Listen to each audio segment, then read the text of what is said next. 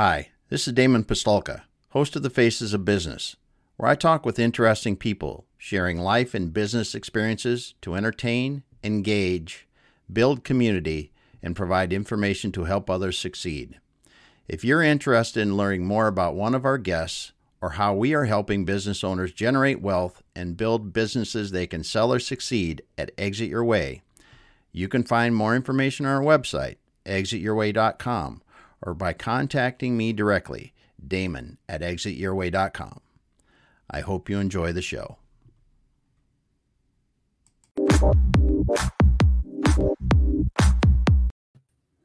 All right, everyone. Welcome once again to the Faces of Business. I'm your host, Damon Pistolka, and I am excited because with me today, I've got Brad Smith from Stellar Insight, and we're going to be talking about improving a business sale or succession with growth.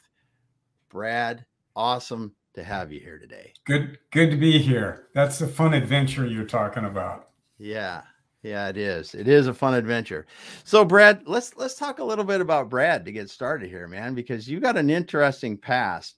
You've been an executive coach for a little while now, and but the interesting part is, how do you go from being a chemist and working at HP and doing things with, crazy things with wafer and all this kind of stuff, and going to executive coaching?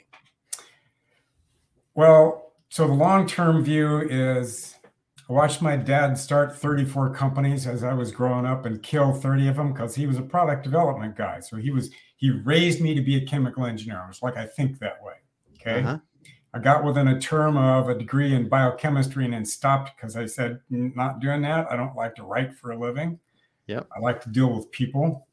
So I went back and finished in business management and MBA in marketing and finance. So I'd have the tools. If I'd been doing that, my dad probably would have only started 9, but 9 of them would still be running instead of 3, right? Yeah. So I've got 30 ways to kill a company in the back of my mind. Yeah. So when I work with people, so when you have a chemistry process, you're looking for a specific end result. You put things in the beaker, you do an experiment one at a time, you change a single parameter at a time. You turn the heat up, you put a little more salt in, whatever you're doing, right? You change one parameter at a time and you measure the results. So if you go after business the same way and you want a specific result, one of the things you do is, okay, if your intent is 5 years from now, when I get to a certain age, I'm going to sell my business. Why would people buy a business that was losing money? Why would people buy a business that was flat for 15 years? They're going to be excited because of the potential for themselves. Buying a company is a selfish process, right? You buy a company that is consistently growing. And what I like to do with my clients is to step in with them, look at every aspect of the business, tweak all the parts, and finish the process. So if I can go in and say you're growing at 20% a year for the last 5 years, right? I've got a client like that right now.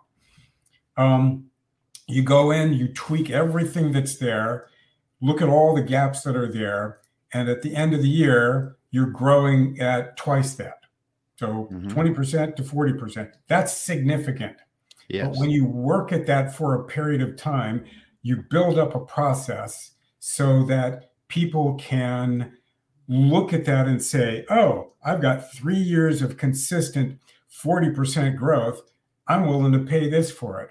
And the person, so I have an example, right? I had a client, he came to me, he said, I'm part of a group, we're doing this, I'm not getting what I need. So I started coaching him, and we went from the 3.5 million he'd done the year before, 3.6, I think. And the next year he was at 6.8. Okay. The following year he was at 9.3. Am I remembering the right numbers? Maybe 9.6. And then the following year after that, he was at 12.8. 3 years, right? We'd taken him by a factor of 4. But the following year after that, he only went from 12.8 to, so I stopped working with him. 12.8 to 13.3. But with all the things I taught him and the restructuring of literally the whole business, he was at 13.3, but had multiplied his net profit by a factor of 5. Yeah. Why would you build a business? But that takes skills, insight. So essentially, I trained whole companies and the leaders to learn how to tool themselves for consistent, steady, ferocious growth. What are the limitations around though? You've got money limitations, you've got people limitations, you've got structural production limitations. Mm-hmm. If you're a service industry, then you've got people training issues, right? So train them for hiring, training. So everybody talks about having a pipeline for their sales. Almost nobody thinks about having a pipeline for their employees, their talent. Yes. Talent pipeline is huge. Yeah. And you start that by looking at what's on the plate of the CEO and having them, obviously I've got this process pretty well drilled down, but yeah. You look at everything that's on your plate. This is homework. Everybody that's listening, look at your entire plate. What do you do, whatever it's a week, whether it's a month, doesn't matter, and put a number of hours to it. And then you look at all the things you have really zero business doing, and you figure out how you're going to pay for the person that can do that better than you. You bring them in, you hire them, you take their talent, you train them up to do things the way you need them done, and you turn them loose. And you check on them on a regular basis. Like everybody ought to do that, right? There's a single thing everybody misses. Almost everybody. Of the hundreds of people that I've talked to, business owners I've talked to, one company hired with a specific process for looking at character. One boggles me, right? Wow. Yeah. Nobody else was doing it. So when you hire, you start with what are the results that need to be done? What are the tasks that need to be done to get the results? What are the skills that are needed in order to do the tasks, in order to get the results? And what character makes those effortless? What character makes those effortless? Right. Those tasks, getting those tasks on there. Yeah. Right. If you're hiring a bookkeeper, the key question, I love this part. There's a key characteristic that each kind of level needs, right? For a bookkeeper, what's the key detail? Details, right? I want this to go around the world. Yeah. You ask them, do you lose socks in the laundry? Because if you naturally don't lose socks in the laundry and you've trained your whole family to not lose socks in the laundry, you've got management dialed and you've got detail dialed. Isn't that amazing? Do you lose socks in the laundry? Right? That's funny. Here's another big one. We have a whole generation, bless them, of people that have almost no work ethic. That's a rampant thing in the country.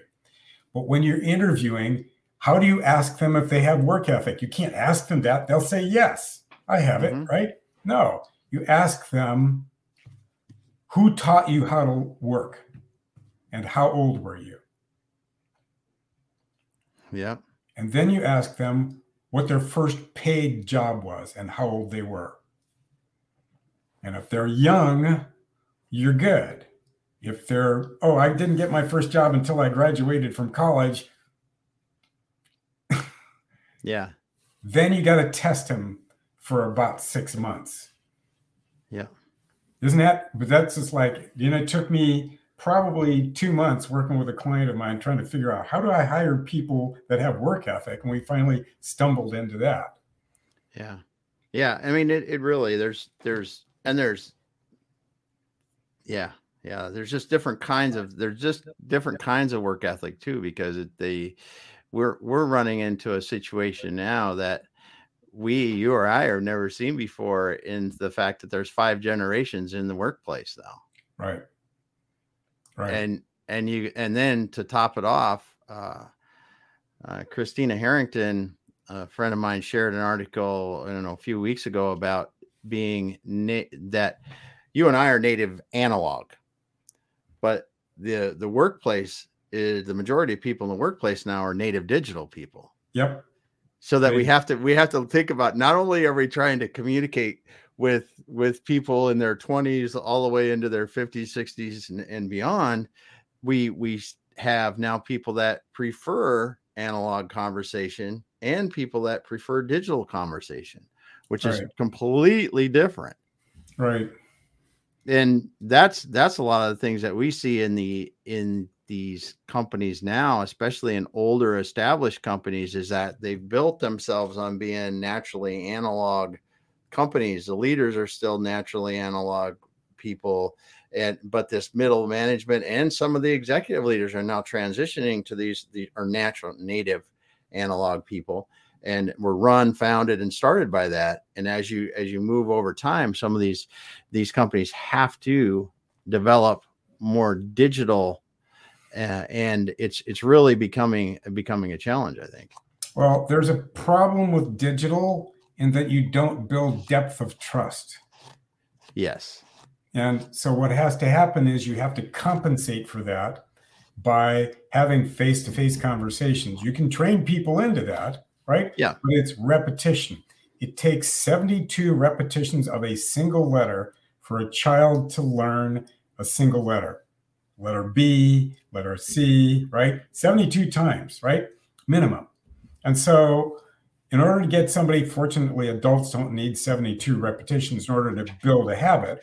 But if you build a habit of, okay, we're going to talk this way, then you can build them into the analog and build them into it. But it's not the analog or digital. What's necessary is the depth. Do you trust them? At what point do you trust them? Or what point do they trust you? So rapport and trust are the keys. Yeah. That's a great point around that. We'll come back to that too.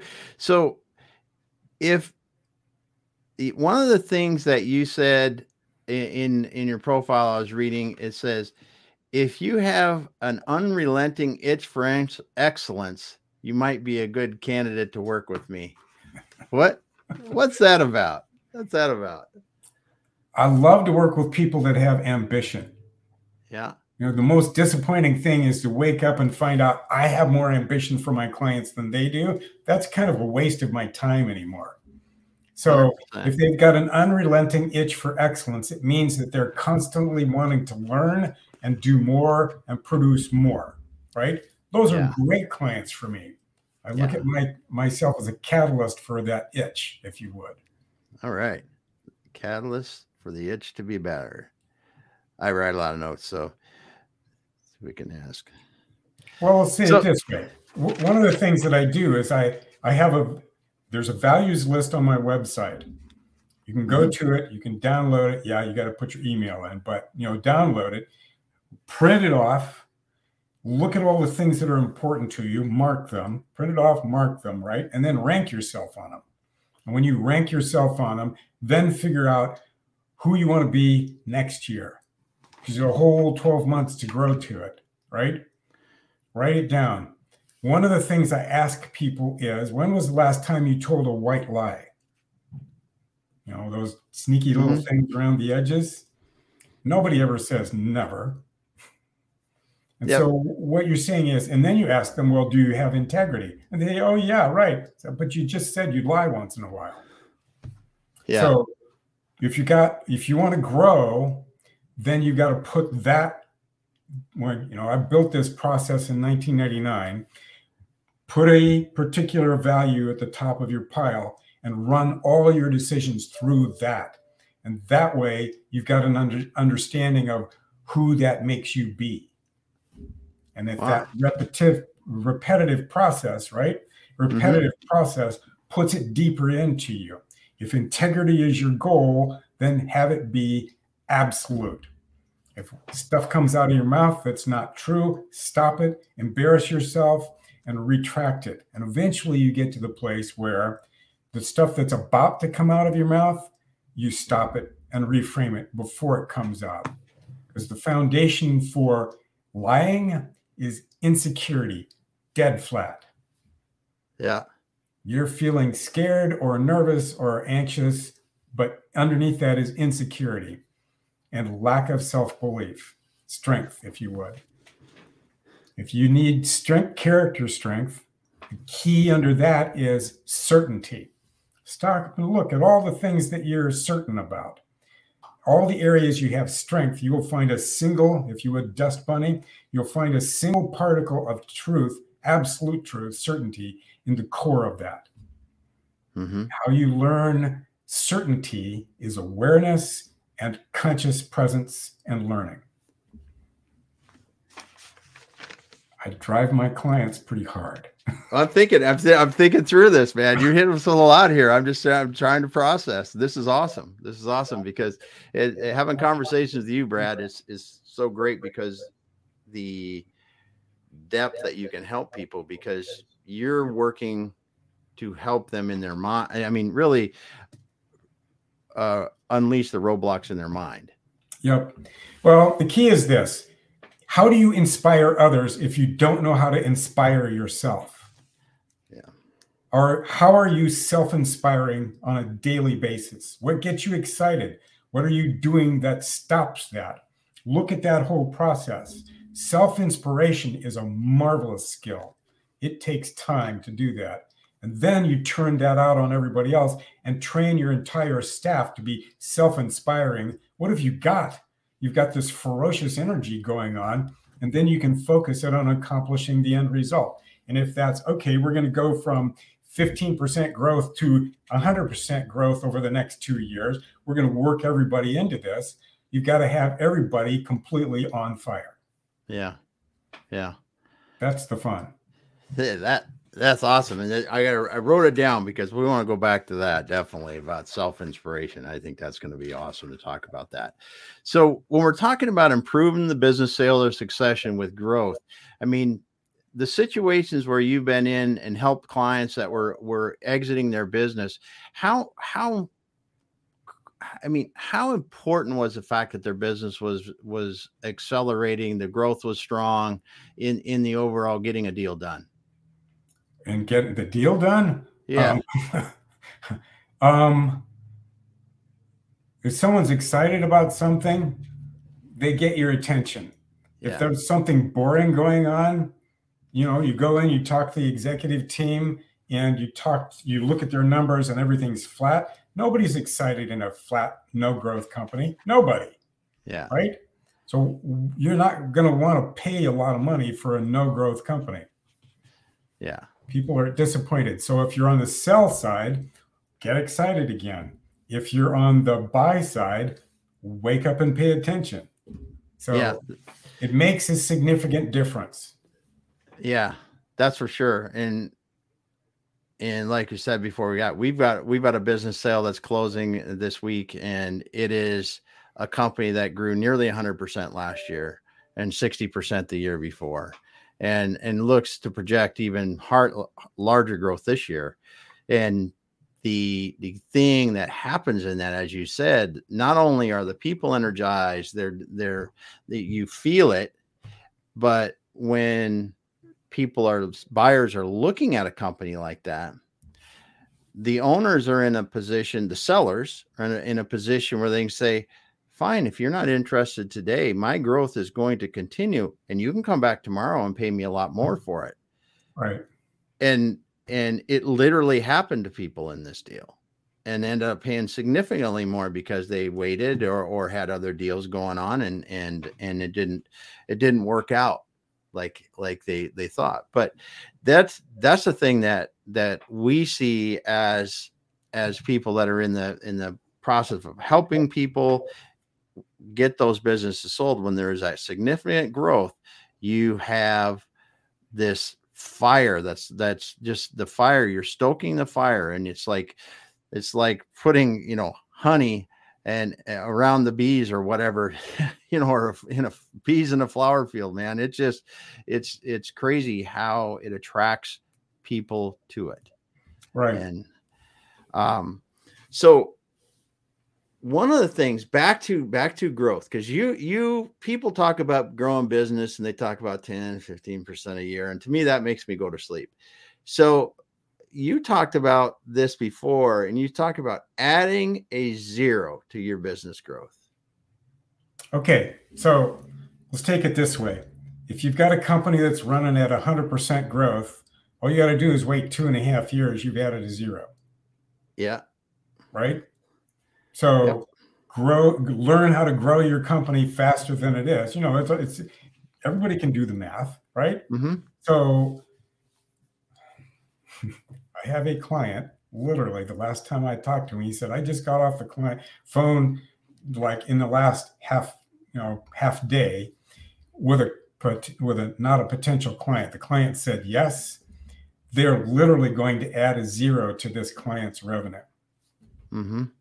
That client over the next 5 years, but still they're going to add, and they get half of it up front. So it's like, here's this, go, go, go. So it's not if. It's when you do it. Right. It's when you do it. So the thing that I look at, and as I see businesses and talk to business owners and CEOs,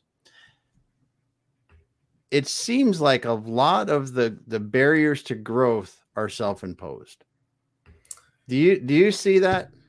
Well, I have a statement about that. Do you think it's possible to grow an organization beyond the limitations of the leader? No. Right. If you go to pick any major corporate bankruptcy and you go back 2 to 3 years, somewhere in that 2 to 3 years prior, a group made a decision. There were 2 or 3 key people in that decision. They made a decision that was, we're going to go there. And they didn't look at the ramifications, the consequences of their actions. They didn't think down through it. They were caught up in the moment. They were being greedy or whatever. They were excited about it. They weren't paying attention and being rational. So leadership makes a significant difference in whether you get to add more zeros to your life, right? Mm-hmm. Or you don't, period. So if you're willing to take the work on in hand and you're ambitious enough, it can be accomplished. Yeah. If you own a business and it's got a good process going, then figure out how to double it. If you can't, call me. We'll figure it out. So when you look at these businesses, I mean, how many times do you get in them and it is the leader's mindset, their view of the world, whatever, that really is holding them, the business itself, back? Rarely. Okay. Rarely it is not them. So most of the time it is. Most of the time it's them. Yeah. Most of the time it's them. Maybe there's a group of owners, doesn't matter, right? Mm-hmm. In that collection, if you would group think, there are flaws in their thinking. And so there's a reason why I named my company Stellar Insight. I sit down with a client for the first time, or even a potential client, and by the time we finish the first hour, I know almost all the gaps in them, in the business, and in the leadership team. I know all of them, right? And then if they want, and they're willing to kind of get uncomfortable on a really regular basis, we'll go down through it. I had a client talk to the executive team for the first time face-to-face.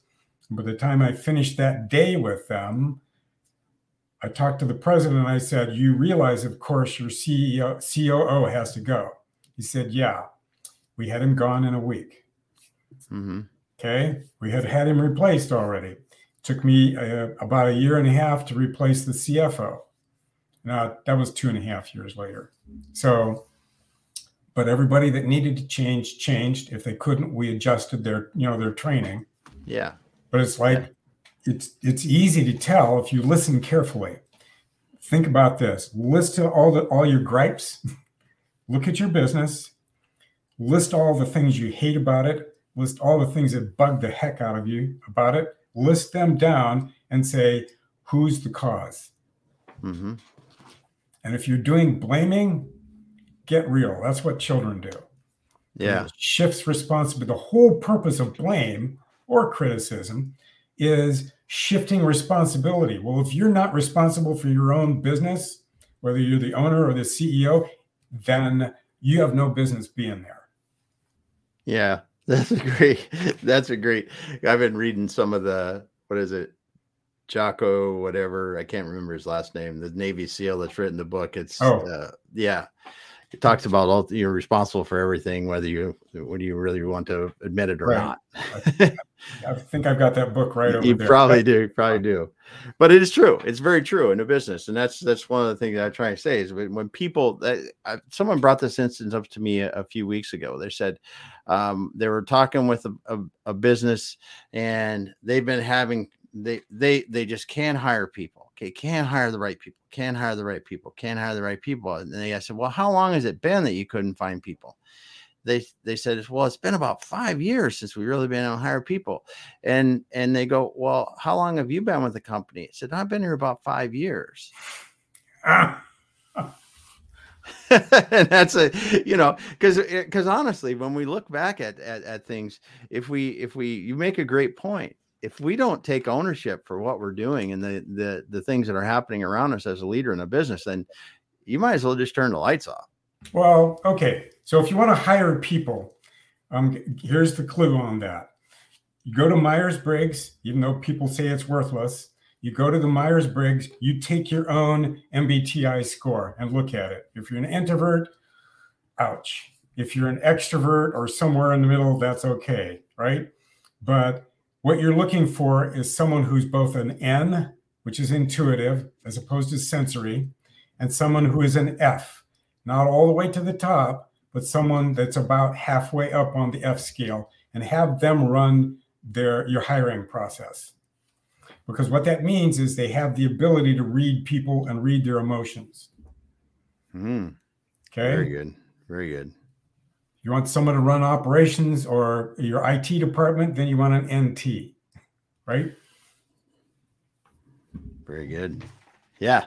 Well, and that's just one of the things that I still don't understand why more companies don't use personality testing, because it is so effective. Well, let's put it this way. When people hire, I like that person, I'm going to hire them, right? What are they stepping over? Think about how many divorces there are in the world. Yeah. Right? Yeah. Start out madly in love with a person, and then you wake up about a year and a half later and you go, what was I really thinking? Yeah. Okay. Yeah. That's the same process we use in hiring. Our gut tells us, right? Well, your gut is your emotions, and what you're doing is you're cloning yourself. Stop that. Figure out what type of person you want. There's several, go figure it out, test it for yourself. Go down through some of the assessments, the DISC assessment, the MBTI. I heard a new one today. What's the name of it? The Colby, right? Check with them, run them yourself, and see how accurate they are about who you are. Mm-hmm. And then say, okay, is that the sort of person that I need for a salesperson? Let me put it this way. If you've got outbound sales going on and you've got to do cold calling, you've got to have somebody that's got to be relatively tough emotionally, resilient. If you've got a relationship builder, that's a different type of human being. Relationship sales is different than, outbound sales constantly. Mm-hmm. So relationship sales is a different thing. Person that does marketing is a radically different person. So my recommendation is, and there are tests, assessments out there that will tell you, how do I get somebody who, I've got a group of, most people are familiar with the term of hunters and farmers for salespeople, right? Yep.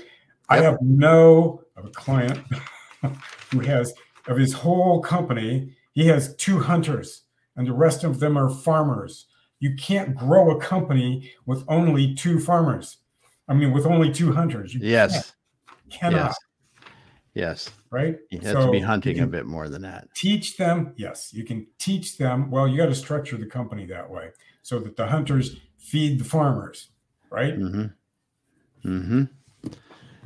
Wow. So when you go, another question I had. So again, talking about improving a business sale or succession with growth. And we talk about the business owners, CEOs, the high level executives.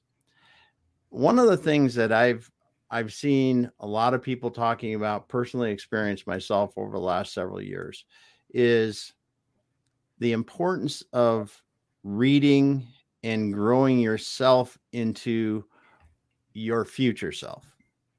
Okay. How much do you think that really makes a difference when you're working with clients and you're going, listen, we're here today, but we're going there tomorrow, and getting that executive team to really understand where they're at today and where they need to be tomorrow, and working on that for themselves so they can really take the company and everyone else there. Is that, I mean, do you see that that's a big part of this? Okay. So when you're hiring people, one of the things you have to determine is what's their speed of learning. How fast do they learn in a new situation, right? Mm-hmm. Drop them into the middle of the swimming pool. It's like, okay, can you learn to swim without drowning yourself, sort of thing. Mm-hmm. How many books have you read in the last year? Isn't that a good interview question? And what were the ones that stood out to you the most? Yeah. Okay. I have a couple of books that I want everybody to read, right? That I've read recently. One is Good Strategy, Bad Strategy. And the other one is the 4 Disciplines of Execution. The third one that I just finished is the Genius Habit. Mm-hmm. And if you're looking for your career process, read the Genius Habit. And I think you tuned me into the rocket fuel. Yep. If you're a visionary, then you need, what's it called? An integrator? Mm-hmm. Yeah. Yep. You need an integrator. Yep. The number of people that are good at both is very rare. Yeah. So I went through, I read the book, I did the tests. And the only reason I didn't get higher on the integrator process was because I had to answer, there were some either or questions. Mm-hmm. So I came out 98 a visionary, imagine, stellar insight, right? So 98 on the visionary and 89 on the integrator. So yeah. And then usually it's way lopsided comparatively. Yeah. Way different. Yeah. Very different. Yeah. I've noticed that when I take that test too, that I come out fairly, and depending on the days, it actually can flip. Yeah. When you look at it. But the point back again about the growth is when I look at businesses that grow and look at leadership teams that really can grow, it's almost, and you talk about speed of learning. And I think that is so key in these businesses that really grow, because it's like, listen, that if you're not able to learn enough to say that yesterday, this worked great yesterday, but it's going to kill us today if we keep doing it, and we have to change. This doesn't work. I think that's my thing. And I really think when I see these businesses and I see the ones that are really good at going not only 1 year, because there's a lot of people that can stumble into something and make a 1 year of growth. But when you make multiple years of growth, it really takes that mindset, I think, of being able to go, okay, that was the challenge yesterday, but we're working on this challenge today. Okay. So good. For corporate people, you can do cost cutting and make the business look better for about 2 years. And then after that, you've got to jump to another business and do cost cutting there. I won't mention any names, but there were some that just like, oh yeah, stay away from businesses like that, right? Yeah. So if you're learning, you're constantly growing, you're constantly scanning the environment and saying, okay, what do I need to know right now? What am I going to need to know 6 weeks from now, a year from now, 5 years from now? How do I want to be better? Mm-hmm. So, and that is the thing that I was thinking about is really when you're teaching these teams, you almost have to be judging them whether or not they're that type of person, don't you? Well, that only takes or helping them. Well, helping them grow. Yeah, you can't be around me and not, right? So, yeah. I'm just a compulsive teacher, but I'm also a compulsive pusher, right? If you're willing to grow, I'm willing to push you. Whatever your comfort zone is, find the edge of it and stay there. What do I need to know now? What makes me really, really uncomfortable that I need to know how to do? What makes me really uncomfortable that I need to know how to do? I'm going to write that down. It's not a weakness. It's just something you don't know how to do yet, right? Oh, yeah. Yeah. It's like all of us, there are no humans on the face of the planet, I've never heard any stories at least, that were too lazy to learn how to walk. Mm-hmm. None. Now, physically, they might not have been able to, brain-wise, they might not have been able to, but no lazy people at that age, right? Yeah. So there's nothing you can't learn how to do. Mm-hmm. You learned how to walk, you learned how to drive, you learned how to read the alphabet and multiply, right? You learned all those things. Wake up, pick it up and run. Mm-hmm. There's no reason why you can't be magnificently successful. You're the only reason why. That is true. I read that again this morning. It was something, that very thing. It's like you are the only thing that's holding yourself back. Well, let's put it this way. 2 worst things you can do in your life is not take responsibility and not prove to yourself you're capable, right? So proving to yourself you're capable eliminates, that's the learning process, right? So I was going somewhere with this. I've forgotten it already. Okay. But when we look at this and taking, we're the limit to our growth. And I come back again and talk about this and went down this line of discussion, because I think that what you're doing in a lot of the situations and in the coaching that you do, where you're going to put a company and allow a company to really remove the roadblocks to go into extreme growth, is getting them into that mindset where they are taking responsibility. They are learning at a very fast pace, because they have to stay ahead of everything else, because they're working to be themselves that's good enough to lead the people in the organization into tomorrow, rather than letting the organization kind of go where it's going to go. They have to be the ones that are moving and leading that there. Well, or the competitors, right? Or the competitors. But if they're really good, the competitors aren't the ones that are leading them that way. No. And that's my point in that is it takes, just as much. And this is, I think, happens in a lot. People see success and they think, well, maybe success breeds complacency. I think it's just a fact. You got to deal with it and push people out of that. Right. And, and especially, and this is where you're talking about business growth and a sale or succession. Because when you see somebody that's been in a business for a while, it generates a lot of money for them. It's really easy to slow down and go, man, this thing is just making us good money, where there's no reason to really push the boat, rock the boat, to push things hard, blah, blah, blah, blah, blah. And far too many people get lulled into success lulls them into complacency and comfort. But what they don't realize is that buyer coming in there does not have that sense of comfort, because they're in a completely different situation than that seller is. And the only thing that gives that buyer or that person coming in that's going to take the business over for the family, right? And this happens, a sale or succession to me is the same thing, because if your business isn't attractive to a buyer or the person that's going to take over the business, they're not going to be there. So I think a lot of people are like, well, I'm succeeding in the business of my children, I don't have to do that. Well, let's back up a little bit. Have you really talked to your children about what they want in the business and what makes them excited about the business and what they see for it in the next 20 years? Because they're the ones going there.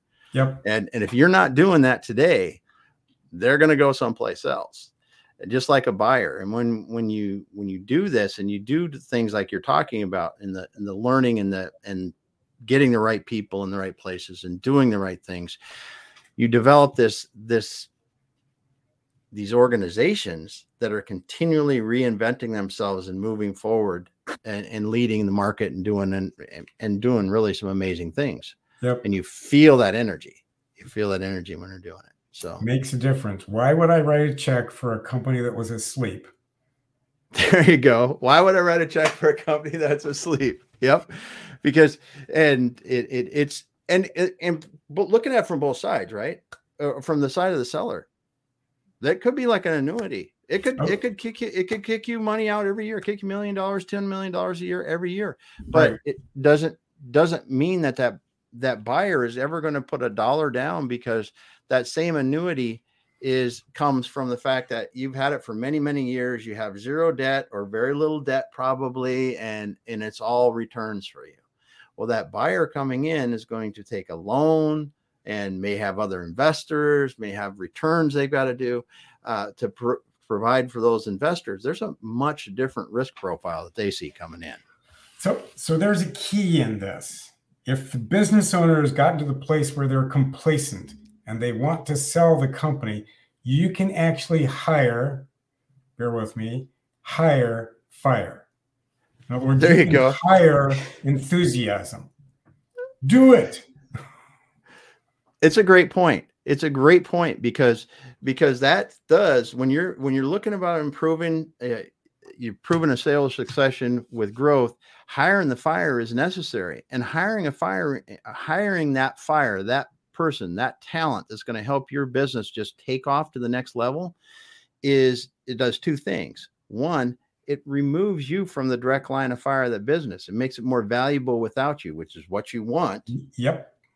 And the second thing it does is it inspires your team and gives the buyers that sense of comfort that they are not going to have to figure things out. They're not going to have to. And it makes it a much less risky transition for them too. Yeah, absolutely. So that's good stuff. Well, Brad, it's been awesome talking to you today about, improving business sales succession with growth. You are the growth master. You get into people's teams, get into their minds, get into their hearts, and really show them how to do this stuff. And I appreciate you being here today. Thank you. That was the point I'd forgotten. It's not just your head, it's your head and your heart that you're working with. Oh yeah. We go down that a long time, because I'll tell you, I use sports metaphors in this all the time. And I know it drives people crazy, but you look at the best performing teams, business, sports, take it across the world, doesn't matter. It's not just the strongest people. It's not just the smartest people.